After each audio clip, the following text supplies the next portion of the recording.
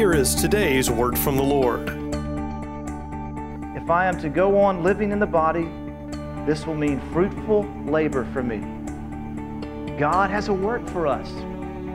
It is work.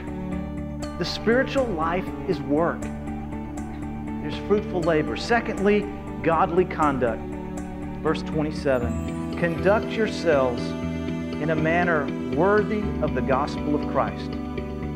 Godly conduct. Not only does God have a work for us, we have a witness for Him. Our actions, our words, our attitudes are being reflected all the time about who He is in our life.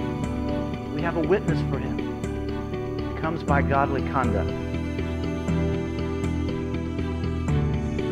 For more information on A Word from the Lord, visit awordfromthelord.org.